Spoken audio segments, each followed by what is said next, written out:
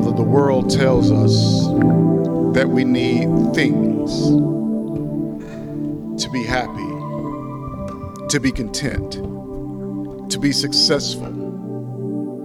But Lord, we're here this afternoon realizing that if we get the things of this world and don't have you, we have nothing.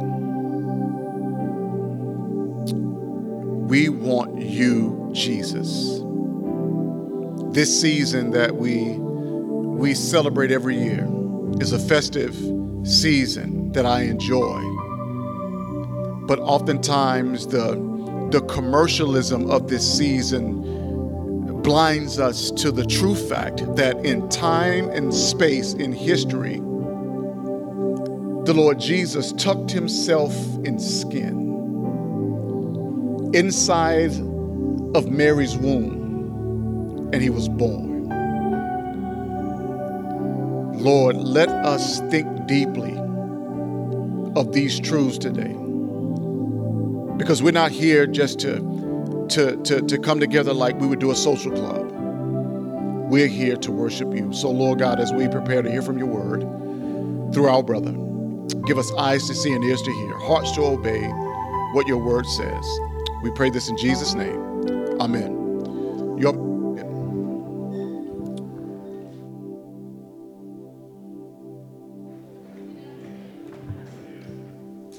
All right, that's all right. You got that. Man, I'm excited to introduce our speaker, but before we do introduce him, I should have had some of these in my hands, but if you do not have the Advent devotionals that have been created, our very own Rebecca Henderson, who led us in our prayer time, in our confession time, she put in the work to have a devotional for not only adults, but for our children. We have some devotionals at the desk. Whether you are a covenant partner or a member here or not, this is available for you. And so I ask that you would stop by the desk and get that. And I pray that this time of Advent, this is the season that we're in. Advent means coming, right? We're remembering the coming of the Lord Jesus Christ to this earth. And I pray that we would, in this season, be saturated with these truths. The fact that we serve a God who came to earth. And so we have a brother who's going to come. Many of you know him, many of you do not, but our own Eric Major, and I say our own because, brother, you still belong to us. You somewhere else, but you belong. Eric Major was a part of our launch team and with us up until recently. The Lord called him to a new space, Midtown Community Church. But long ago, I asked Eric to be prepared to open God's word. And so I'm excited to hear from him today, and I hope you are too. So let's receive Eric as he comes to share the word.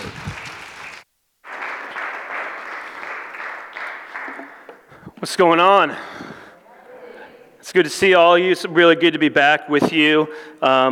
Like Russell said, I've had the privilege now to be called away to a new work, but I had the privilege 2 years ago to move down to Raleigh with my family from Michigan, which is a state that I was born in. I grew up in it without a brief hiatus to a colder place called Alaska, and coming back, ministered there for about 10 years total, about 3 in Alaska. And then when we moved down here in 2019, we pulled in to the house that we are now currently living in at 1 in the morning with the moving truck. I had driven all day, and I collapsed in a heap. And then when we woke up on Sunday morning, my wife said, "Hey, do you want to visit a church?" Now, the answer was no. Because I had driven all day and was really not looking forward to it. But my wife had researched different churches before we had come down here, and we ended up at Christ the King, Ascending Church for Reconciliation. And the first Sunday that we were up in there, Russell was the preacher that morning. And I didn't know anything about this church. I kind of immediately assumed, oh, this is interesting. So Russell is the pastor here.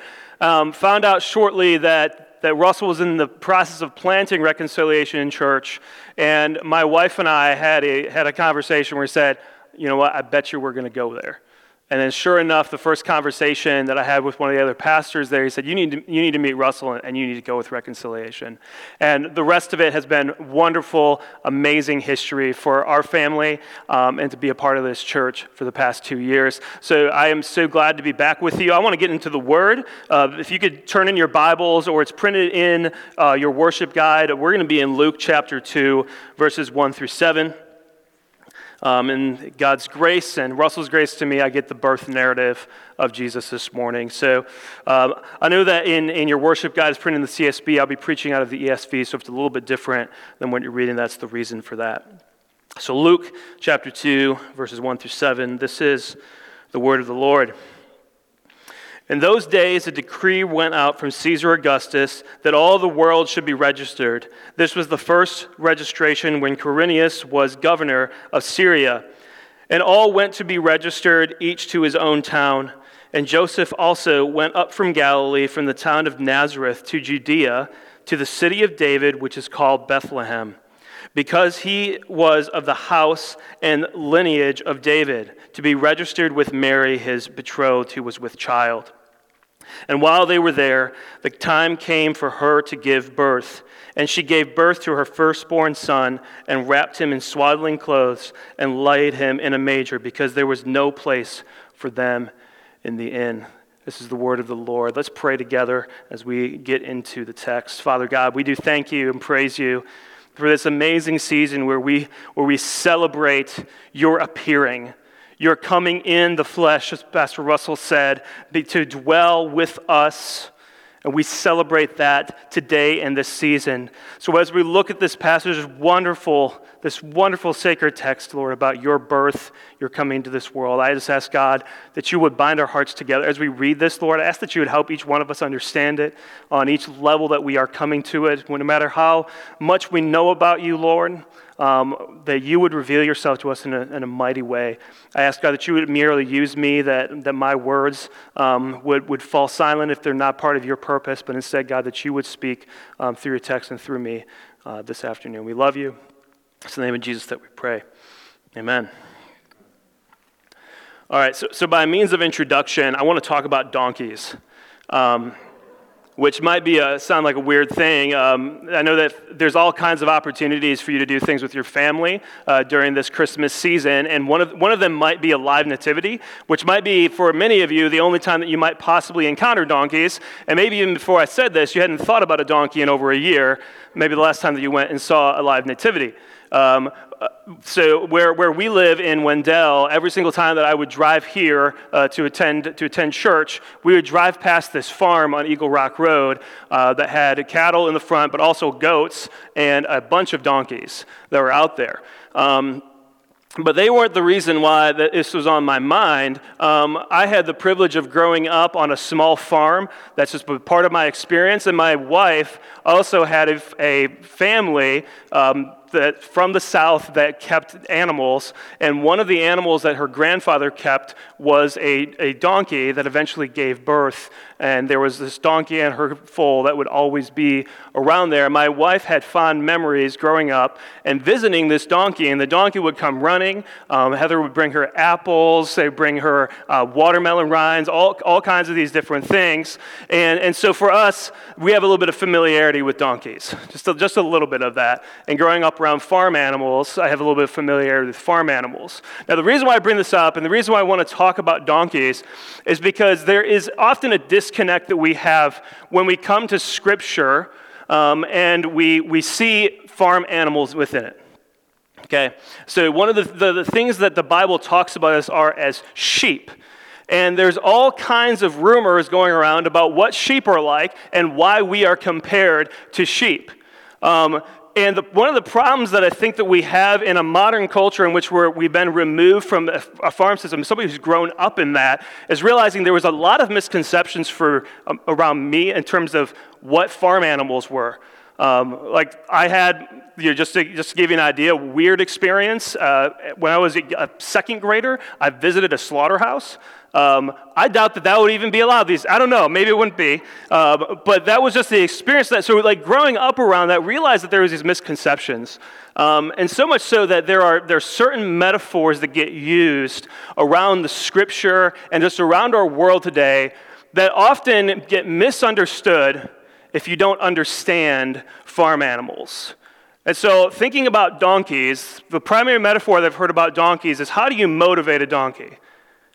Well, how do you motivate it? What are the two things that people talk about when they say, how do you motivate a donkey? What are you going to use?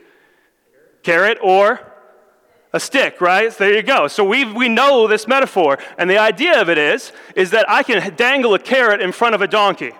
And that donkey the idea is that donkey might move. Can I suggest for you that does not work? Just from experience, it's not a great way. But on top of that, the idea then is that if you can't motivate it with a carrot, then you're going to use a stick and you're going to whip its rear end, and then that's going to get it to do what you want. Can I also suggest that also is not a really great motivating factor? So we already see that this begins breaking down. But the problem with this is that for those, if you've ever met somebody, you've been around farm animals, not for just a little bit of time. Like, I'm not talking about when you go to a petting farm, but you go around somebody who actually raises them, you realize really quickly that what we're actually talking about in that metaphor is manipulation. It's about trying to get a donkey or a farm animal, whatever it might be, to do what it is that you want. Maybe a little bit closer to home, it might be your pets. Right? There's this idea that when I'm training my dog, or I don't know if you can train cats, but you're training your dog, you can use food to train them. And the idea of it is that dog is going to come to you because they know that you've got treats, or they're going to do X, Y, Z for you because you've got treats. And if they disobey, maybe you're going to use a newspaper, right? And so we have this carrots and sticks thing can come that way. We also see this maybe in the approach to children, when it comes to how you motivate your children to do what it is that you want them to do. What I want to suggest for you is that when we look at this text and we see this, is that these are not good motivating factors. And I would also suggest that maybe God isn't trying to manipulate us to do anything. Maybe instead what God wants is what's best for us, and the way that he's going to do that is lead us. And the way that he's going to lead us is through relationship. See, the reality is that the reason why the donkey would come running to the fence when Heather would come is, yes, she enjoyed her apples. She enjoyed her watermelon rinds, but what she enjoyed more was the fact that she was going to get a scratch on the neck, and she was going to hang out with you. There's a change that happens. If you've had a pet, then you know this change that happens when suddenly the animal comes running to you when you get home, not because they think that you have treats. In fact, they learn really quickly that when you come home, you don't have treats. You just came from work. You weren't thinking about them until you got home. They were thinking about you all day. That's its own piece. But even when it comes to our children and other people, if we are continuing to motivate our children simply because they're going to get a reward or they're going to get a punishment, I'm going to say that there has been a failure in the way that we have taught them and how we have motivated them. The reality is that children, just in terms of even my adult life, the reason why I love my parents and why I honor and respect their word is not because they fed and clothed me. And it's not because I am afraid that my mom is going to spank my bottom. It would be really ineffective these days and would result in a lot of laughter. The reason is because my mom and my dad, they loved me. And they cared for me. And they were present with me. And so when you look at this text today, and as we're talking about the advent of love, we're talking about what it is that God does to show and demonstrate his love for us.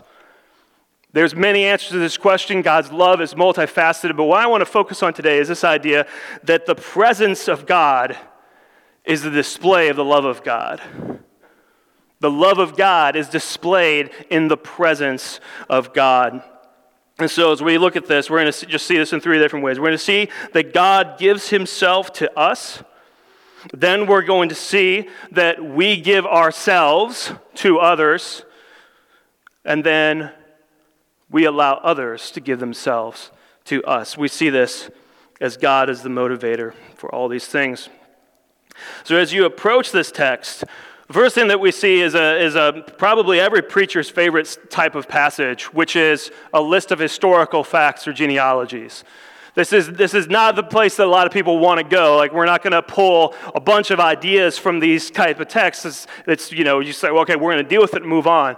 But I want to suggest that when you are reading Scripture, And you come to a passage like this in which there's all these historic facts and like, I don't care about Caesar Augustus. I haven't thought about him since high school world history. Right? I don't even know who Quirinius is. I didn't know that he existed. Well, guess what? Most people in the Western world didn't know he existed for a very long time. People were looking at this and saying, this is one of the things that says that Luke didn't know what he was talking about. And then lo and behold, there's some people digging around in the dirt in Syria, and they come up with a seal with his name on it. Right? So there's all kinds of things here that people were like, okay, who cares? This is the reason why it's here. And this is why if you have the privilege to read Luke's text, you're going to see this a whole lot. Luke cares about history. The reason why Luke cares about history is because God cares about history. We do not serve a God who is just somewhere far off looking down and saying, let's just watch what happens here. He didn't turn a clock and set it go, but instead he decided, I'm going to come in and I'm going to be a part of this history.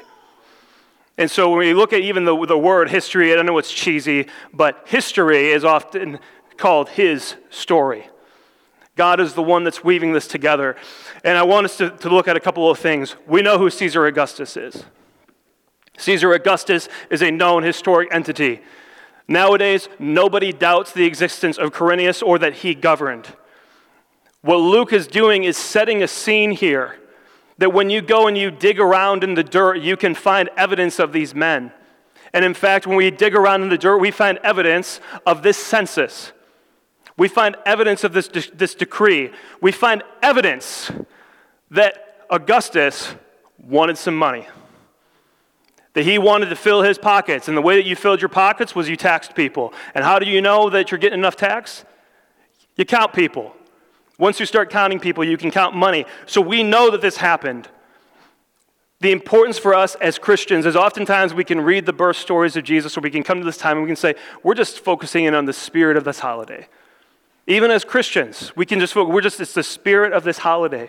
What we are celebrating is an actual inbreaking of God in the flesh into history. That as we look at this, these things root it in a time and a place. God has come. God has been present with us. There is a concept in Scripture that's a really important one for us as you read all of it. And it's this idea behind this of again, how we see God's love. I would suggest that from Genesis to Revelation, the way that God displays his love is something that theologians call the Emmanuel principle. And I know that if you were here last week, the text was Isaiah 7:14, the virgin shall conceive and bear a child, and you shall call his name Emmanuel. Matthew defines it and lets you know that for those of you that don't know Hebrew, that Emmanuel means God with us. From the very beginning, from the first prophecies we were looking at it, the idea was that Jesus was going to come and he was going to be God with us. But from the very beginning, this is what God did. When God created us, he created us to be with him. When he placed us in perfect creation, providing us all the things that we need, we focus a lot on those things. And so oftentimes if you're reading Genesis and you come to this story about a serpent deceiving a woman to take a piece of fruit from a tree, you can say, God punished humanity for all of that? We're just taking a piece of fruit? The reason why it happened is because it wasn't just taking a piece of fruit, it was rejecting your Creator. It was a rejection of the God who had provided everything for you and gave him yourself and existed in this moment for you, for your joy. That God places himself, he confines himself to say, I want this creature that I have created to have the most joy possible. And the way that joy comes is from knowing me. And so when we break that, you start looking through the text and suddenly you see that people run away from God. But what God says, he comes to every single patriarch and he makes something called a covenant, which again, if you were here last week, I know that Bappo talked about that. But the idea of what this covenant was, it says, I will be your God and you will be my people. That's what God's desire was for us. He desired us. I will be your God and you will be my people. You see it all throughout that. When God appears to Moses in Exodus 6:7, he says, I will be their God. I will be a God to them. In Genesis 17:7, as he's talking to Abraham, he says, I will be a God to you and to your descendants after you. The Emmanuel principle is that God displays his presence by his love by being present with us. This has significant impact for us as we think about our daily lives. First of all, there's a couple things that come with this. First of all, I love how the Spirit works. Dottie girl, you preached. The reality is that we have certain language that shows that we actually don't believe that God is with us all the time. All right? I need to go be with God. No, never mind. We're not going to take a poll. But because I know that many of y'all said that. I'm going to go be with God. I'm going to go do my quiet time. If you grew up in a Christian church, you got that little, Christianese phrase. When we say quiet time, I don't know what that is. Go in the woods, hang out, and you can't hear anybody. No, but as you open up your Bible, right, I'm going to go spend time with God. I'd like to suggest that you transform your thinking on that. That for me, as I try to think about this, I want to transform my thinking that as if I have to go somewhere in my house to be with God, but instead that God is with me now. And God is with me wherever I go. And instead, it's just more about opening up our minds to an awareness that God is with us at all times. I had the privilege of being with a brother who was part of a Seamen's mission in Alaska. So Seamen's mission, if you think about that, they would exist in the harbors for a very long time. And the idea is that when sailors would come in from a long trip, that there would be a missionary there that would be able to receive them, to care for them, and provide things for them. That's why these missions were established. A lot of people forget that there are still a lot of people around the world that their primary way of receiving income is being on ships. And in Alaska, ships means cruise ships. And if you've ever been on a cruise ship, your goal on being on the cruise ship is to not do anything. Amen. Your role there is to be served. Your role there is to be cared for. So the idea that, if you're on a cruise ship and your drink runs out, right, that you clink your glass together because you want another drink in your hand, right? Like this is the posture of cruise ships. That doesn't happen by accident. There is all these people running around behind the scenes serving you. And what I learned from this missionary is that as he dealt with all kinds of people who were living on cruise ships year-round serving, is that some of them had a 4-hour break in their day for everything, including sleep. You're talking about the kind of pressure that you had to keep that job and send money home to your family. You would endure those kinds of conditions. And so as a Christian, you had people that would come to Christ during this and wonder, how in the world am I supposed to fulfill my religious commitment? Because they had services that would go on throughout the day on the cruise ships for cruise. But if it didn't line up with your 4 hours, you're not going to make it. And then you have to ask the question, do I want to be in a service for an hour or do I want to sleep for 4? You talk about interesting motivation. And you talk about, he had this wonderful conversation with an Indonesian woman who came to him and she was in shame with this question. But she's like, is it all right if I pray to God when I'm on the toilet? Is it all right? Right? Because that was a moment that she could have away from everybody. I mean, I feel this. I got 3 kids. Like that's sacred time for me, But for her, it was this reality of knowing that God was with her at all times, that she did not have to walk into a chapel with a cross on it to know that God was with her. But that she was with God, that God was with her even in those very moments. So we reorient our attitudes, we reorient our ideas about what the Christian life looks like with the reality that God is with us at all times. The second thing is that we see that we give ourselves to others. Now, as we get through the historic things, we get to 2 characters that are very important in this text. One that is only really important in the Gospels when it comes to the birth narrative. And that's it. A man named Joseph. And then another woman named Mary, who we rightly honor as the mother of our Lord. But it says that Joseph went up from Galilee, the town of Nazareth, to Judea, to the city of David, which is called Bethlehem, because he was of the house and lineage of David, to be registered with Mary, his betrothed, who was with child. In both of these situations, I want us to look at Joseph and look at Mary, and look at the way that they loved and gave themselves to Jesus. First of all, just looking at Joseph.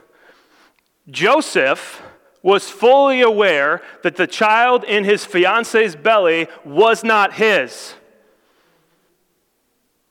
Was fully aware that the baby inside of his betrothed's belly was not his child.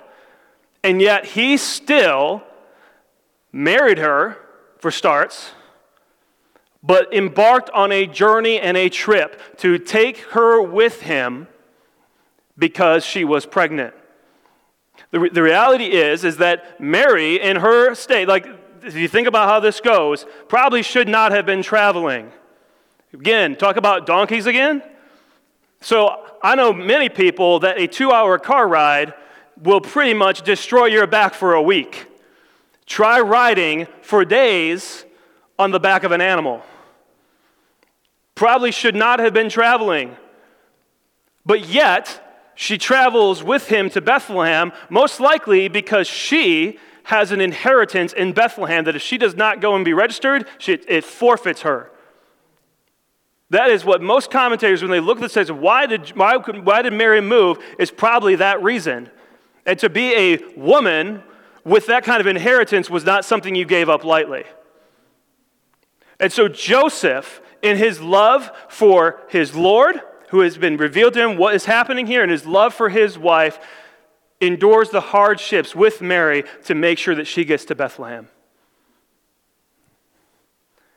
And then Mary. What can we say about Mary?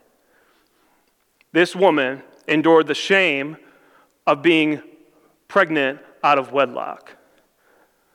Now, our society has changed in our view and our perspective on that.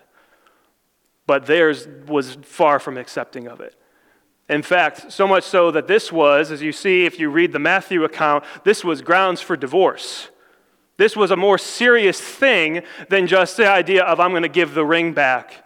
This was a legal divorce that would happen. They were essentially married without the perks, if I can be so bold to say that. And in this moment, Mary endures that shame because she knows that she is bearing the Messiah. It is very clear that in this beginning times that she is fully aware of what is happening with her, and out of love bears the shame. And she bears the hardship so that she can bring the Lord in. And more than that, but you think about this type of love, appears and is willing to give birth to her son in a stable. I don't know any mother that says, that's where I want to give birth to my child. Among all the straw and all the stink and all the sickness that might be around there, all the discomfort that might be around there. But I'm going to follow through on the thing that God has given me. Wraps him, cares for him, wraps him in clothes, lays him in a manger. We should not miss the motherly affection that's happening here. And the example for us when it comes to the question of how we give ourselves to others, of seeing in, because oftentimes if we look and we say, how did God love us? Then we can say, yeah, but that's God. I'm gonna, for some of you, this will rack your brain. There is nothing really special about Joseph and Mary in the sense that they were human, in the sense that they had all the same weaknesses and more than we have. The modern world is a great place to live in for a lot of different ways. All kinds of things, like for instance, you don't have to ride on donkeys anymore to go 70 miles, right? The fact that nobody says amen to that, I don't know how we can continue with the text for that. If you want, we can get those donkeys right now and we can go on a road trip. Mary and Joseph should properly, as we look at this text, serve as an example for us when it comes to giving and serving other people. Because the reality is this, even people who have no concept of Christianity or God know that we are a poor center of our world.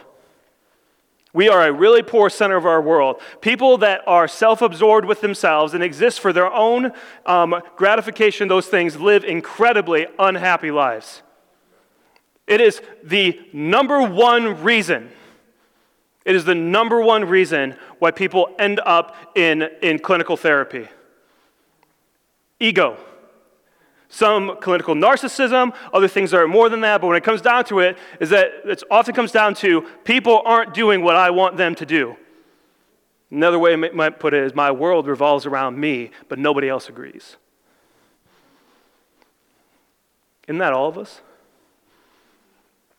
See, for every single one of us, there's a reality that we are selfish people. We are selfish individuals. But yet there's this amazing, wonderful, beautiful thing that happens when you look at Scripture and you see it through the lens of God wanting our happiness and our joy. In Genesis 1, in the creation account, the first time that God says something is negative, the first negative that you see in Scripture besides the description that water hadn't rained, it's probably not even a negative. The first negative thing is that God says, it's not good for man to be alone. And we know this, that for society to flourish, the reality is that a man and a woman have to come together and bear children, and then those children have to go and find others and bear more children. There's a reality that for our society to go forward, even the procreational act is so incredibly important. But that is not the statement that God is making in this. It is a moral statement about this reality that we serve a triune God. Now, oftentimes we forget about this, overlook this. God has existed in perfect community in himself since creation past. And by that I mean eternity past. That's a good word to remember, right? In eternity past, before creation happens, there was community that existed in the Trinity. And so for the first time in all of eternity, God looks and says there's aloneness and it's bad. And so we, in this weird turn of events, those of us that are most consumed with wanting our own happiness will find ourselves being unconsumed with ourselves and consumed with the Lord and consumed with others.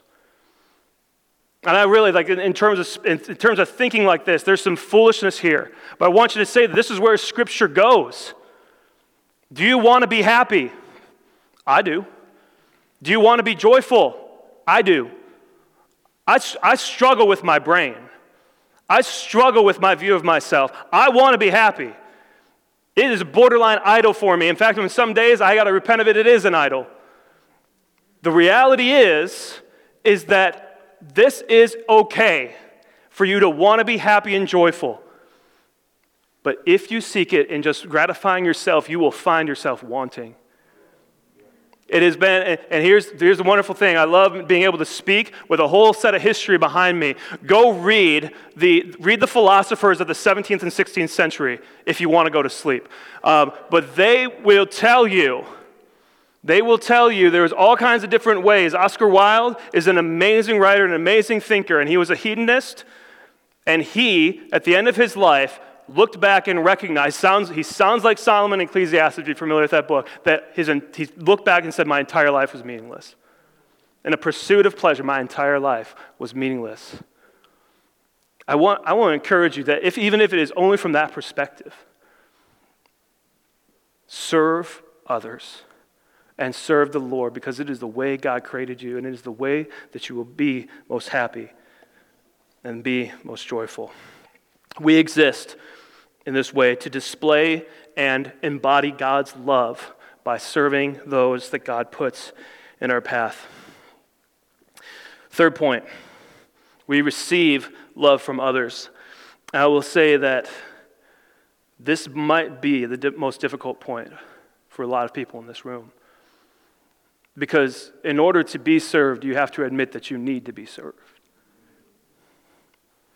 If we cannot humble ourselves, and if we are self-sufficient, how in the world can we receive help? Where am I getting this from? Well, Jesus. I want us to just take a minute to contemplate these realities. Jesus could have come as a conquering king. When you read about the second advent, that's what we see.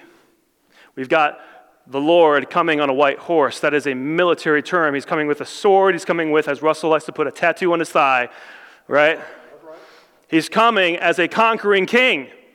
Why didn't he come that way the first time? Instead, he came as a helpless infant child to a poor, oppressed Jewish family. Now, there are many different reasons why this could be. Maybe Jesus did this. Maybe Jesus came so that we could see God connecting and being able to empathize with the disenfranchised. Maybe it was so that we could look and that we could see and we could understand that the God that we serve does not follow our rules, that he exists and works in different ways. But I would like to suggest for this morning that maybe the reason why he came as an infant child is to show us that our self-sufficiency is a myth. If God says from the very beginning it is not good for man to be alone, that is from then till now. There is no such thing as a thriving individual. There is only a thriving community. There is only a thriving community because that is what God's nature is and that is how he created us to be. I love watching these shows, by the way, that I'm a YouTube freak, so I did youth ministry for so long that I've stopped watching TV and just started to pay attention to YouTube. So it's the burden that God has given me. But there's some great YouTube shows, and one of them, I kind of don't want to call his name out because I really like him, and also there's this irony that I can't get over. The name of his channel is Modern Self-Reliance. And if you know me, you'll know that I love the outdoors, and this is one of those guys. I've talked about these people in my sermons before. I've been watching a Canadian guy build a cabin in the middle of nowhere for 5 years, okay? This is who I am. God says you have to love me, all right? But this gentleman, he's called Modern Self-Reliance. That's the name of his channel. And he also is one of these guys that is building stuff out in the middle of the woods. He's all about, I want to raise my own crops, I'm going to raise my own animals, and I'm all for that. But there's a significant irony to me that there's an older gentleman that is in every single one of his videos with him. Even he knows that the name of his channel comes with irony because he is not ever I've never seen him rely on just himself to do things. He has a wife that helps him out. He's got a brother that he's close to that helps him out. Has this older gentleman. I've seen his dad. All kinds of people. That the things that he has created, and it's amazing. When you look at the creativity that God has placed in our brains and on our shoulders, it is an amazing thing. But even in all of that, all the things that he's created, he never did it by himself. And there is a true reality. There is no such thing as a self-made man or woman. Every single one of us is born with some kind of privilege. And I know that word is a buzzword, but it needs to be used for this reason. If you were born into this world, you were born in grace. You were born in privilege because you were born. So Jesus comes, and he comes as an infant child who has to be protected by a man who is not truly his father. A man who in Matthew's account flees from Herod, takes his son down to Egypt until he's safe, and then brings him back, raises him up as his own son, and all these things, and has to be born of a mother who bore the shame of this. But on top of that, I remember the first time that I was teaching something, and somebody from the group that I was teaching with yelled out in defiance, like I was completely wrong. And man, that is a harrowing thing for somebody who preaches. When you have somebody that's so confident about what you just said being wrong that they're going to say it, that they're going to tell you about it. Yeah. But what I said was, imagine this in terms of God being fully human. Do you believe that? If you're a Christian today, do you believe that God was fully human? Does that mean that Jesus could talk as an infant? Does that mean that Jesus had bowel control as an infant? Fully human. Fully human. You talk about, it makes you read Scripture differently. When you start really contemplating. Like when you look at an infant child, and you experience the love that you have for that child, but the helplessness of it, it makes you understand God's heart a lot differently. In closing, I want to look at this word, swaddle. and the swaddling cloths that Mary wrapped around Jesus before he laid him in it. This is an uncommon word in Scripture. And I know this is going to happen a lot if whenever I come in. It's always going to, Eric's always talking about the Greek again. But this is, I just think is amazing. Words just mean words, right? They have significance, but the way that people use words often starts showing you what their mind is and their understanding behind it. The word they use is, it says that when Jesus swaddled, when Mary swaddled Jesus, and then laid him in a manger. I'm sorry, it's the laid. He laid him in a manger. Swaddling is cool too. But when he laid him in a manger, this is the type of word that could have an object or could not. Kind of like the word stand. Like I could say, I stand up, or I stand up the inflatable snowman that fell over my yard, right? I don't know why that was what came to my mind, but I can stand up from a sitting position, or I can stand something else up. And so when it comes to this, there's an agent that lays something down. Mary is the agent, and Mary lays down Jesus. Luke only uses this word 2 other times. And one other time is in Luke 12:37. It is so good, people. I need you to turn to it. I love staying in one text, but I need you to turn to Luke 12:37. Beginning in verse 35. Jesus is teaching, and he's talking about what it looks like to be a faithful servant. Right? You can already see some similar themes going on here, but I want you to read and then figure out if you can figure out where the word comes.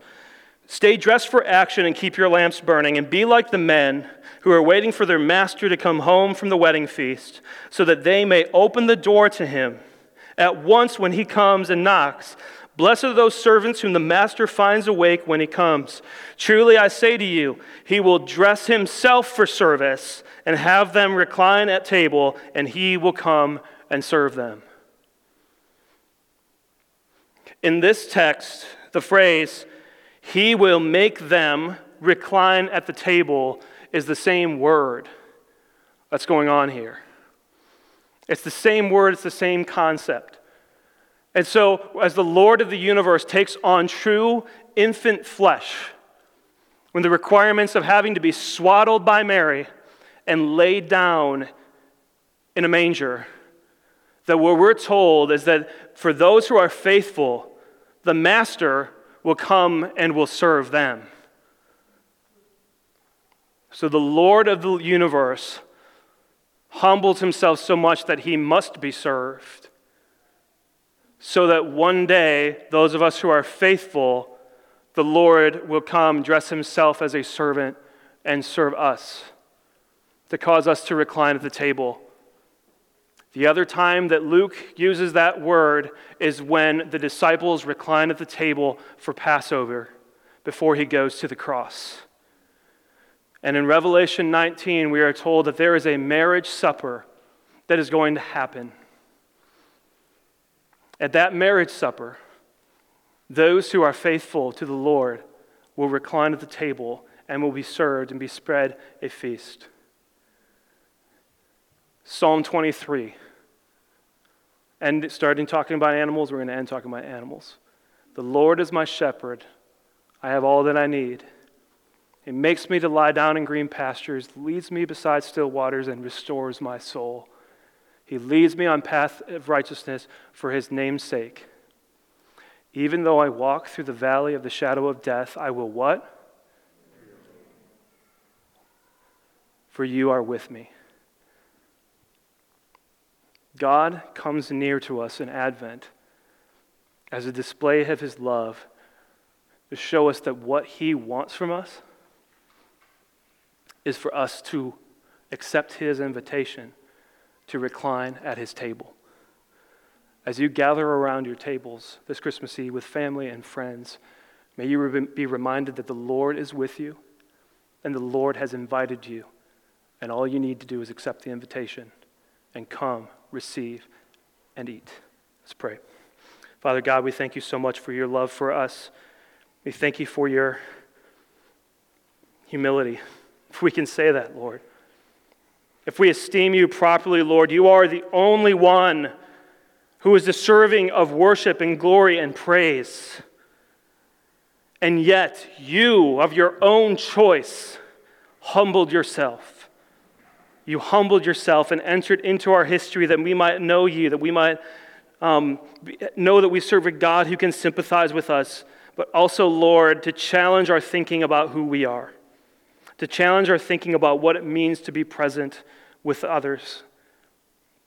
God, I pray this afternoon that we would just have a greater awareness of you being with us every single hour of our days.